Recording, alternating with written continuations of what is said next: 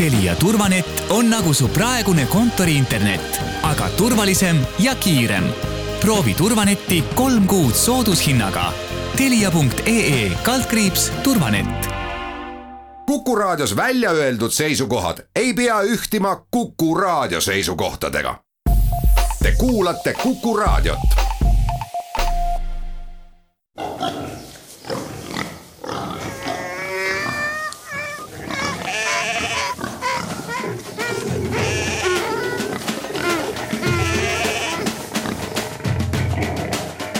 Loomult Loom.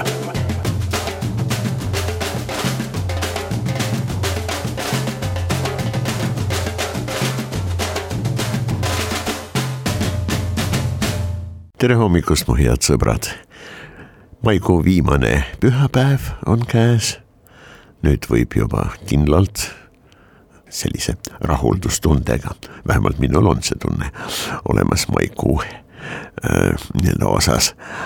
Öelda võib, et jah, tubli maikuu. Kõik õitseb, mõned asjad õitsesid juba, elusad asjad õitsesid juba ära. Lehed kenasti, väga toredasti. Kõik arenemas ikka veel, aga no tõepoolest lehtede mass on enam-vähem juba nii-öelda normatiivne, nii et kõik taimed saavad suurepäraselt fotosünteesida, luua peamiselt süsivesikuid, eks ole, ja kasutada neid kasvuks.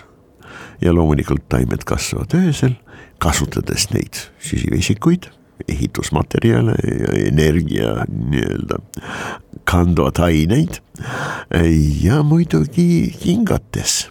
Ja taimed hingavad, no mida nad hingavad, siis ikka hapnikku, loomulikult, nii nagu me kõik. Ja hingavad välja süsihappegaasi. Nii et see suur argument, et me lõikame metsa, vana metsa ja kasvatame, lausa istutame ja võib-olla mined ja kas tohib öelda külvame, aga igal juhul noort metsa paneme kasvama ulatuslikult ja massiliselt. Et see siis vähendab süsihappegaasi üldkokkuvõttes koormad nii-öelda atmosfääris. Ega see nii lihtne ei ole. Vanad puud hingates öösel ja fotosünteesides päeval, no näiteks minu lemmikud, tammed.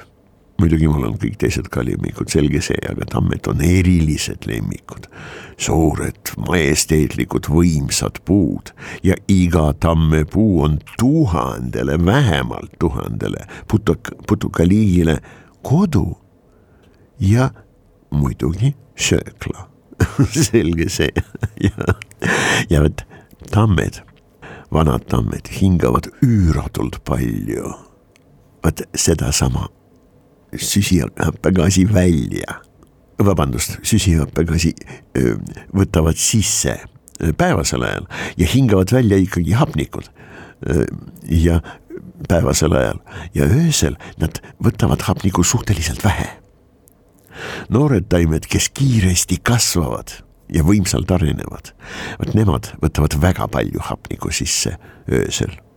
Loomulikult nad võtavad ka palju süsihappegaasi. No näete, need asjad ei ole niisama ühe nii-öelda lihtsa lausega ei seletatavad ega siis loomulikult kuigivõrd korralikult toetatud, argumenteeritud. Oi, aga jah, metsakaitse, issand jumal, mis maailmas toimub metsadega, see on tõesti väga hirmuäratav ja see on mitte võib-olla väga lühike, aga enam-vähem sirge tee katastroofideni. Kuid selle aasta maikuu Eestimaal mulle küll, ja ma usun, et teile ka, teeb ikka palju rõõmu. Teegi ja teeb ka edasi. edaspidi vegetatsiooniperioodi lõpuni.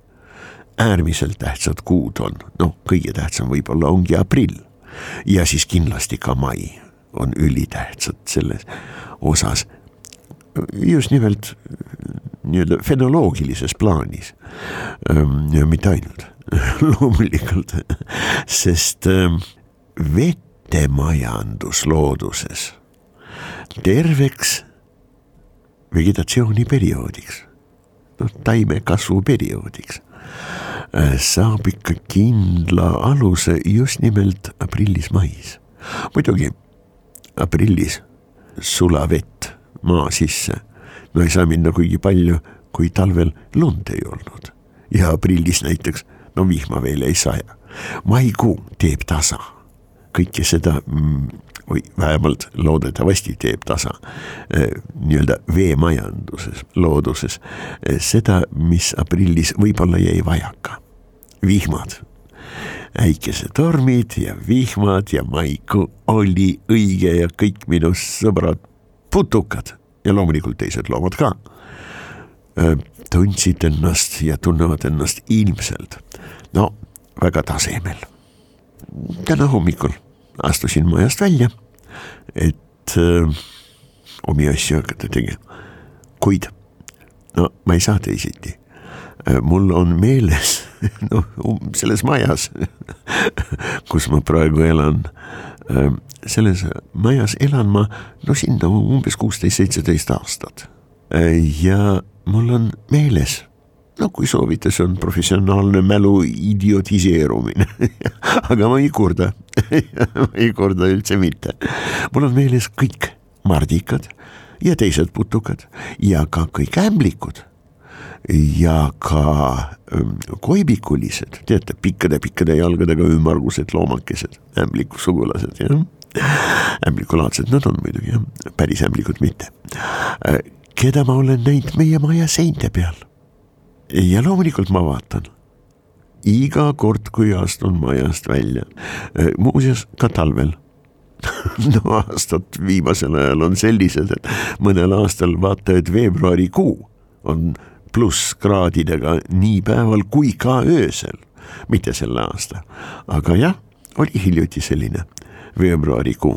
Ja siis loomulikult maja seina peal on igasuguseid tegelasi võimalik näha, pluss temperatuurid ja ämblikud ja nende sugulased, needsamad koibikulised, nad on hämmastavalt vastupidavad külmale ilmale, üldse külmadel suhtes. Nad on väga-väga kindlad. Hämmastav, nendel on sellised antifriisid ja neid on palju, nii-öelda kehasiseste vedelikute kristalliseerumise vastased ained. Kristalliseerumine ikka toimub, kui temperatuur langeb väga madalale. Loom on ju tillukene, eks ole. Paar grammi, kui ta kaalub, siis ta on juba suur loom. Aga vedeliku nii-öelda kogum kehas on väga suur ämblikutel. Nad liiguvad ju hydraulika põhimõtet kasutades selleks, et sirutada jalga ja nendel on enamasti jalgadel 7 lüli. Et kõik need lülid välja sirutada. Ta pumpab jala kui torustiku sisse vedeliku suure rõhu all ja teeb seda momentaalselt. Jalg läheb sirgeks, kui on vaja jalga enda manu tõmmata.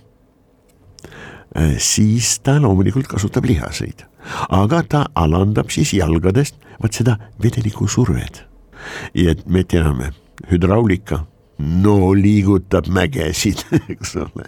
Muuseas, selle asjaoluga, et tal on selline ja hydraulilise põhimõttele toetatud, loomulikult lihaste kontraktsioonidele ka toetatud motoorika, liikumise võime. Sellele loomulikult on rajatud ka, või sellest tuleneb ka väga nukker ämbliku elus, väga nukker selline moment ja vaatepilt vaatajale. Kui ämbliku lülialgsed nad on, nendel on välistoes. Vot kui nende kehakatted on traumeeritud, tekib auk, rõhk langeb paratamatult. Kehasisest vedelikute rõhk paratamatult langeb. Ja ämbliku jalad, kramplikult tõmbuvad tal kõhu alla. Teate, see haiget saanud ämblik ja kägaras. Aga miks ma üldse sellest kõigest räägin? Sest ma vaatan neid oma maja seintel. Loomulikult mitte ainult seal. Ja selge see, iga kord, kui astun majast välja, jõuan maale lähemale ja siis ma näen väikesi taimi, mis on hommikuks tublisti kasvanud. See on nii tore. Aga jah, paraku täna hommikul astusin majast välja ja kes see istub minu maja, suur maja, 9-korruseline, väga suur maja. Nii et seina on ka, välisseina on väga-väga palju, suur pindala. Nii et lähed mööda, vaatad, hästi värvitud hiljuti, peale suurt kosmeetilist remonti, ühtlane hele taust ja näed putukaid selle peale ideaalselt. Kes see istub seal? Radius Inquisitor, minu kallis sõber.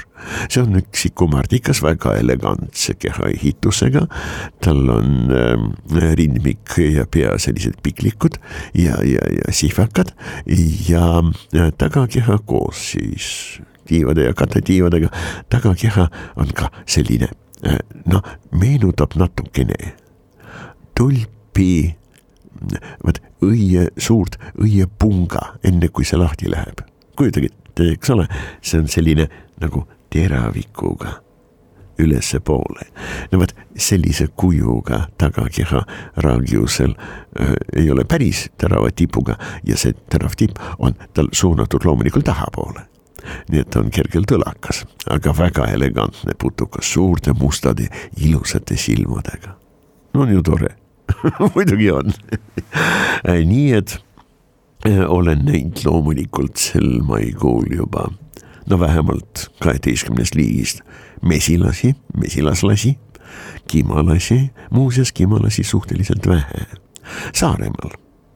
Saaremaa kodu ümbruses oli kimalasi, mitte murdu, kuid päris palju. Ja 23. mai paiku ma nägin ka Tallinna linnas. Loomulikult Kadriorus. Meil on suurepärane haljastus ju. Imekaunis. Ma vapralt ja kindlalt annan sellise otsustusliku nii-öelda häidega hinnangu meie haljastusele. See on suurepärane. Meil on tõesti väga hea haljastussektor ja härra Hannes Maripuu, kes on meil aastaid, on loomaeda kujundamas, just nimelt taimkated, kujundamas minu meelest lihtsalt geniaalselt.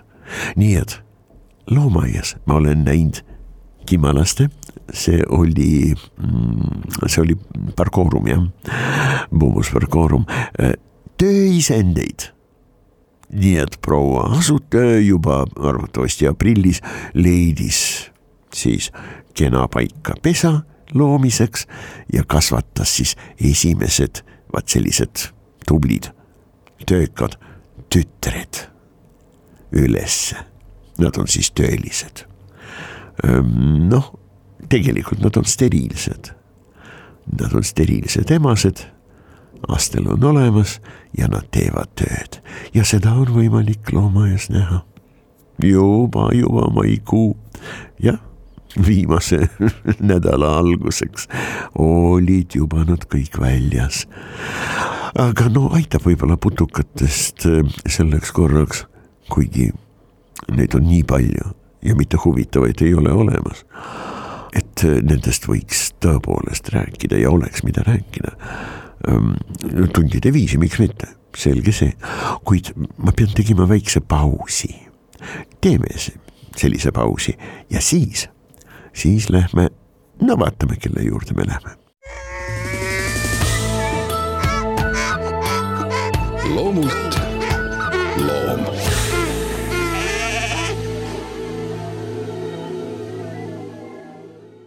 No nii, lähme nüüd, kui me juba kord oleme Tallinna loomaaias, lähme nüüd lindude juurde.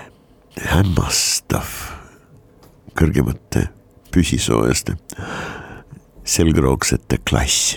Neid on 2 korda, peaaegu täpselt 2 korda rohkem liike kui imetajaid. Meid on 5, neid on 10 000.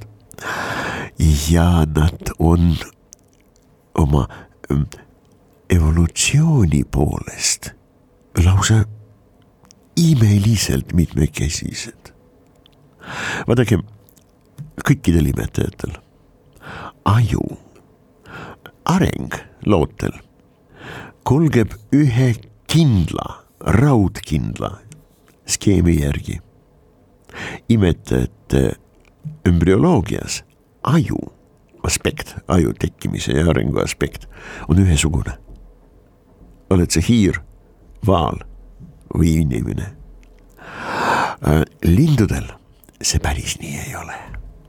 Ilmselt lindude klass on tekkinud väga keerulisel ja väga mitmekülgselt sellise oma vahel nii-öelda seastes olnud teekonnal ja viisil. Kui me räägime loomade, mõtlemisvõimest, kogniitsiost, ütleme nii, jah?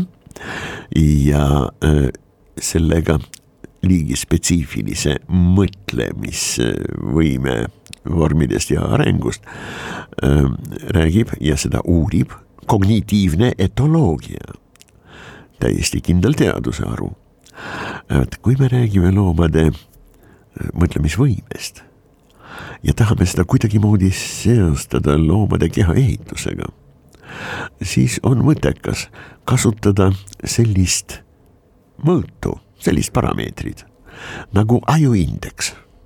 See üldse mitte ei tööta kuivõrd universaalselt, kuid enam-vähem lähedaste loomaliikide võrdluste puhul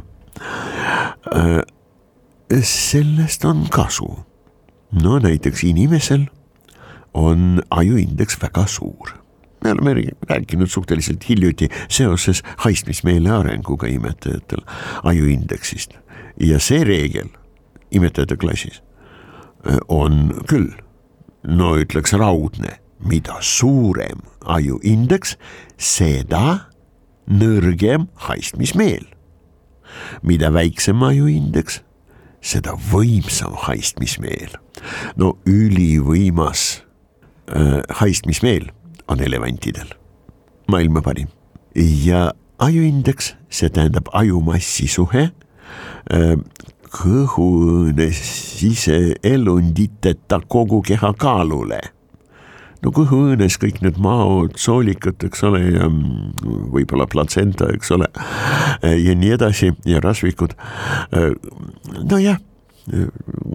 Mitu korda päevas muutub ja tõsiselt muutub nende kogu kaal. Sõid korralikku hommikusööki ja palun, sul on vaata, et kilo võrra sisuste kogu kaal suurem, kui sa sööd veel korraliku priske lõuna ja siis alles võtad ette sellise tõesti vägeva õhtusööki. Sorry, mis mõõtmised siin nii-öelda somatomeetrilised, eks ole, või mingisugused ja keha mõõtmised on üldse mõtet teha sellisel viisil. Mõningaid loomulikult on. Näiteks, kuidas maksakaaluga on seoses, kas see on mingisuguses seoses, ütleme kogu sisikonna, kõhuõõne sisikonna kaaluga. Maks on ju detoksikatsiooni organ. Nii et ta tõmbab endasse üüratult palju vett, kui on vaja lagundada mingisuguseid, mitte kasulikke aineid või liigseid aineid või mürke. Nii et maks täiesti normi piires. võib mahu poolest, aga see tähendab ka kaalu poolest, massi poolest ka, suureneda inimese maks kuni 12,5 korda. Ja ikka veel, maks on ikka veel normi piires. Loomulikult enesetunne ei ole kõige parem. Aga mis me sellest räägime? Räägime ju ajuindeksist. Muuseas, makseindeks on ka väga huvitav näitaja. Aga sellest praegu ei räägi. Makseindeks elevandil on tilluke. 4,5-5 kilone aju. Väga suur aju. Mitte kõige suurem on kašelotil. Ka see ei ole 10 kilone, aga see on tohutu suur. Ja 2 korda suurem kui elevandil. Ja see ei tähenda, et kašelott on 2 korda elevandist targem. Tal on oma tarkus, omad mured. Ta on teine liik ja teise eluga. Pealegi vaalalistel haistmismeel puudub praktiliselt sootuks. Nii et see reegel, mida väiksem ajuindeks, mis on loomulikult vaaladel kõige väiksem. 140-150 tonni kaaluv sinivaal, sisuselt välja üle 100 tonni ikka ja tublisti üle 100 tonni ja kuskil 7-8 kilone aju. Tillukene, kadu alt väike, nii öelda, vähemalt arvuliselt ja võrreldes teistega. Hästi tillukene, hästi väike ajuindeks, haistmismeel peaks olema nagu hiilgav, vaid ei ole, sest nad elasid vaaladena, nende esivanemad elasid juba 50 aastat tagasi, miljonid aastat tagasi, elasid meres ja mida sa seal ikka nuusutad? Suur loom, nagu sa oled. Elektromagneetiline tunne, vaat see on vaaladele tõesti ülitähtis ja loomulikult väga palju teised, kindlasti kuulmine, loomulikult. Aga see selleks. Nii et elevant, 4,5 kilone aju ja kui see on, parajalt paks. Aafrika elevant, 4-5 tonni. Ajuindeks peaaegu 1/1000. Inimesel see on 1/31, enam-vähem kindlalt. Kas see tähendab, et inimene on, vaata, et 30 korda elevandist targem? Ei ole vaja seda laadi, sensatsioonilist võrdlust taga ajada. See ei ole produktiivne. Sellest pole kasu. Kuid see haistmismeel ja ajuindeks, see nii-öelda pöördvõrdeline seos on loomulikult kõikidel haistmisega imetajatel väga kõrgelt arenenud. Selge see. Kuid tarkus, elevandid on väga targad loomad, aga ajuindeks on tillukene. Elevandid on tõesti targad loomad, suurepärase mäluga. Jällegi, millisel loomal mälu on kõige parem, millisel kõige lühem. Näevad see väide ja inimesed usuvad seda, et haavi mälu on kõige lühem, 3-5 sekundit. See väide ei oma mitte mingisugust teaduslikku mõtet. Mis tähendab 3 sekundi pikkune mälu? Mitte midagi see ei tähenda.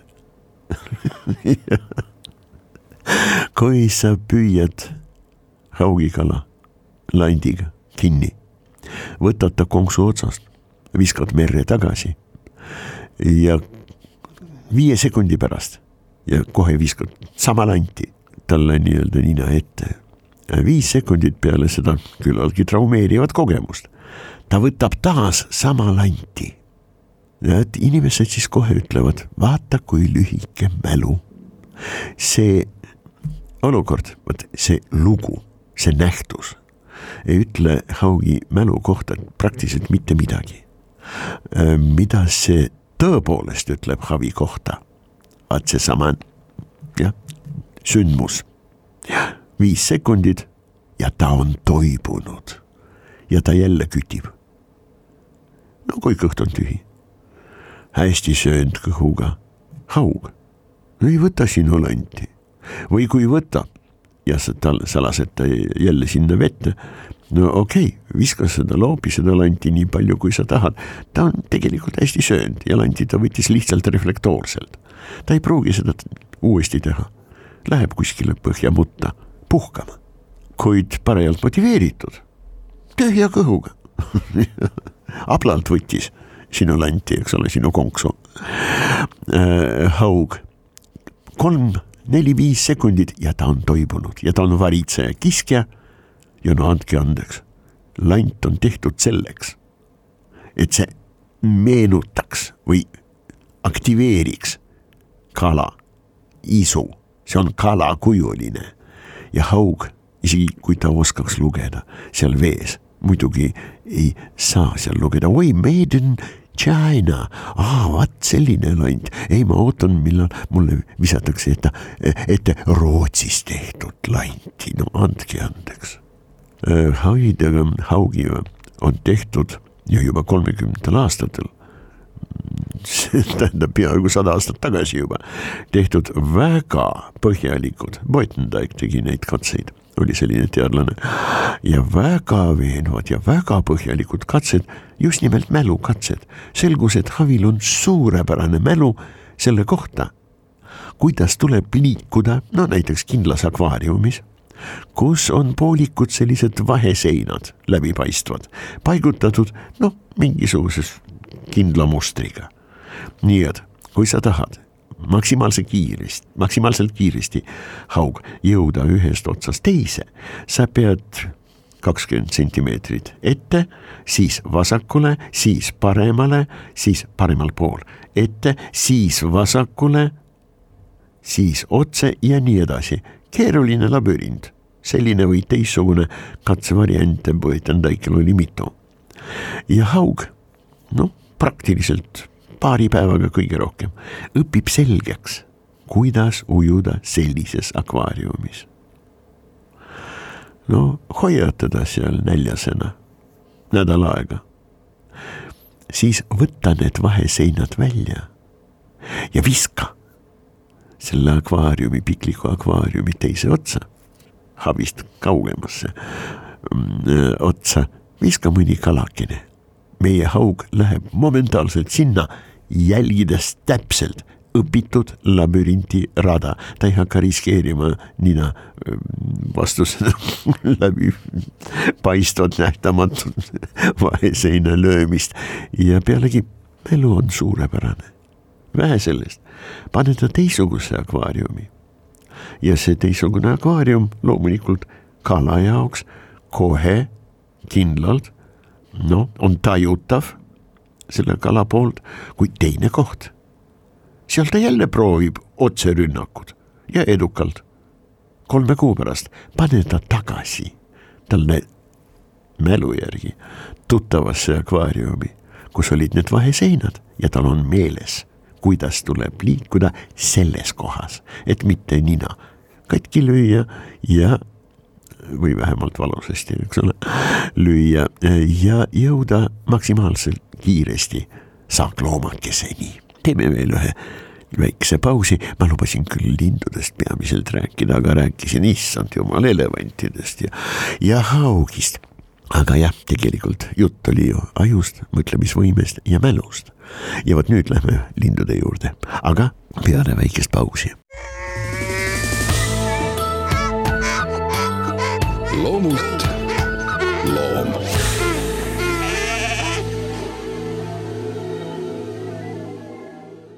Ajuindeks loomulikult lindudel, kui me võrdleme enam-vähem lähedasi, kas või lähedastest seltsidest, aga parem ikkagi piirduda sugukondade tasandiga. Räägime lähedaste sugukondade erinevate liikide nii-öelda tarkusest, siis meid võib-olla kuidagi moodi aitab. Vähemalt paneb mõtlema. Ajuindeksite võrdlemine. Päris suur ajuindeks on papagoidel, päris suur ajuindeks on vareslastel. Tõsi küll, nad on isegi erinevatest seltsidest. Aga jah, papagoi see on siis jah, psidaciformes. Selle seltsi, palju seal on, kuskil üle 300 liiki ikkagi, jah. Kui me hakkame võrdlema ajuindeksi nii-öelda najal erinevate liikide tarkust, me näeme, et jah, töötab mingil määral see kriteerium, mingil määral töötab küll, kuid loomulikult see on väga suhteline. No näiteks on väga tillukesi, no tõesti, rohupapagoid. Nad on väga väiksed, nad on peaaegu 2 korda väiksemad kui viirpapagoid, teile kõikidele tuttavad kindlasti. Ja nende ajuindeks on suhteliselt suur, erilist tarkust. Vähemalt me ei oska veel nii-öelda seda mõõta. Nad ei saa kuidagi kätte veenvad andmeid selle kohta, kui targad nad tegelikult võivad olla. Suured papagoid, kelle ajuindeks ei pruugi olla väga suur, aga ikkagi arvestatav. Aarad, kakaduud, paljud teised liigid. Jaa, nad on väga targad linnud. Vaatame nüüd, kuidas vareslastega lood on. Kõige suurem ja kõige massiivsem vareslane on rong. Rong liike on loomulikult mitte vähe, kuid seesama minu kallis armas, issand, kui toredad linnud nad on, jah. Seesama must rong. Ja see on siis Corvus corone on vares, jah. Corvus manedula hakk. Corvus corax kõlab uhkelt, eks ole, on rong. No nad võivad olla tublisti üle 1,5 kilo rasked, tõesti võimsad linnud. Oi, kui targad nad on ja nende sugulased ka. Ajuindeks mitte kõige suurem linnuriigis ja isegi, ma usun, isegi vareslaste sugukonnas ei ole see kõige suurem. Ja pealegi, see on ikkagi varieeruv. Vaatame kas või päris inimest. Päris inimene Ivan Sergejevitš Turgenev. Ma ei tea, mis pärast, aga on täpselt teada. Tema aju oli natuke üle 2 kilo raske. Lev Nikolaevitš Tolstoi, 2 kirjanikku, eks ole. Tema aju oli tublisti alla 2 kilo raske. Ja Turgenev oli väga suur mees. Ja. Aga Tolstoi ka ei ole pisike olnud. Sellised korpulentsed mehed mõlemad. Kes on parem kirjanik? Ei hakka praegu seda laadi spekuleerima. Kuid võtame asja ikkagi minu ettepanek skeptiliselt. Natukene veidikese soolaga kõik need väided tarkuse kohta, eriti tarkuse kohta. Sõbrad, nii raske on neid asju defineerida. Tegelikult, mõelge. Kui me mõtleme, et me just parajasti mõtleme, millega me siis tegelikult tegeleme? Kas me mõtleme või me tajume? Või me lihtsalt empaatiliselt kuidagi moodi teeme oma egole pai. Igal juhul jätame need asjad sinna paika. Lähme lindudega edasi. Rong on tõesti pika elueaga lind. Minu sõber Jaška, me olime sõbrad. Peaaegu 35 aastat. Ja ta on väga heas vormis. Mitte mingisuguseid vanemisi tunnuseid, vähemalt välistunnuseid ei ole. Mälu on ilmselt tal suurepärane. Mitte mingit Alzheimeri hõngu. Ja ta on aastaid elanud seal Kanada seltsis enam-vähem, jah. Seal selle suure troopika maja ja vana karude rea vahel. Seal, kus olid neid on 2 veelindude vanad tiigid. Praegu seal on lihtsalt no ise tekkinud kohalik magevee tiigi floora ja fauna. Me tegime neid korda, sinna saab anda külmavett, saab anda soojavett ja me oleme pidanud seal väga ilusad, nad on loomulikult aretatud koi karpkalad, väga ilusad. Praegu seal on siis ainult nii-öelda Eesti looduslik spontaanselt iseenesest tekkinud ökosüsteem.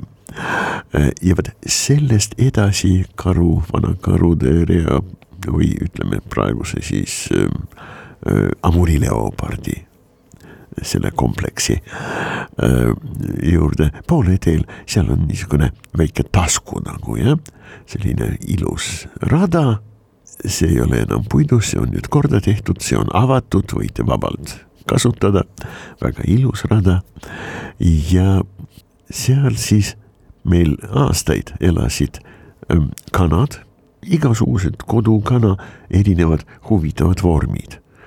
Tumerohelised metallsäraga sumatrad, minu lemmikud, siis loomulikult fööniksid, singjas must, valgega, punane hari, kukkel ja kuni 3-meetrised mõned roosuled sabas. Muuseas, ma ei ole kindel, et nad on roosuled, võib-olla on katesuled sellised, aga see selge.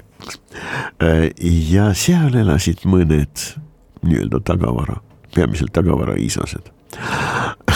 Faasanid, looduslikud liigid, riivsi ehk kuningfaasan, elas seal ka läikkuningfaasan, see on siis monal, väga ilusad kuked ja seal elas Jaška. Ja me suhtlesime temaga, rääkisime juttu ja siis ma pakkusin talle head ja paremad ja vastavalt sellele, kas mul oli näiteks mingisugune maitsev ja tore toid raasukestena, vaat selline hunnik, eks ole, peopesal, või mul oli üks suur tükk, mida oli vaja siis, või mida, nagu Jaška teadis, ma hakkan tükeldama, ei anna talle terve tüki korraga. Vaat vastavalt selle ta, kui see oli üks tükk ja ta sai kohe aru, mul aega küll, ma hakkan tükeldama ja talle ükshaaval raasukesi pakkuma. Siis ta võttis need raasukesed, mõnda sõi, mõnda pani peidikusse.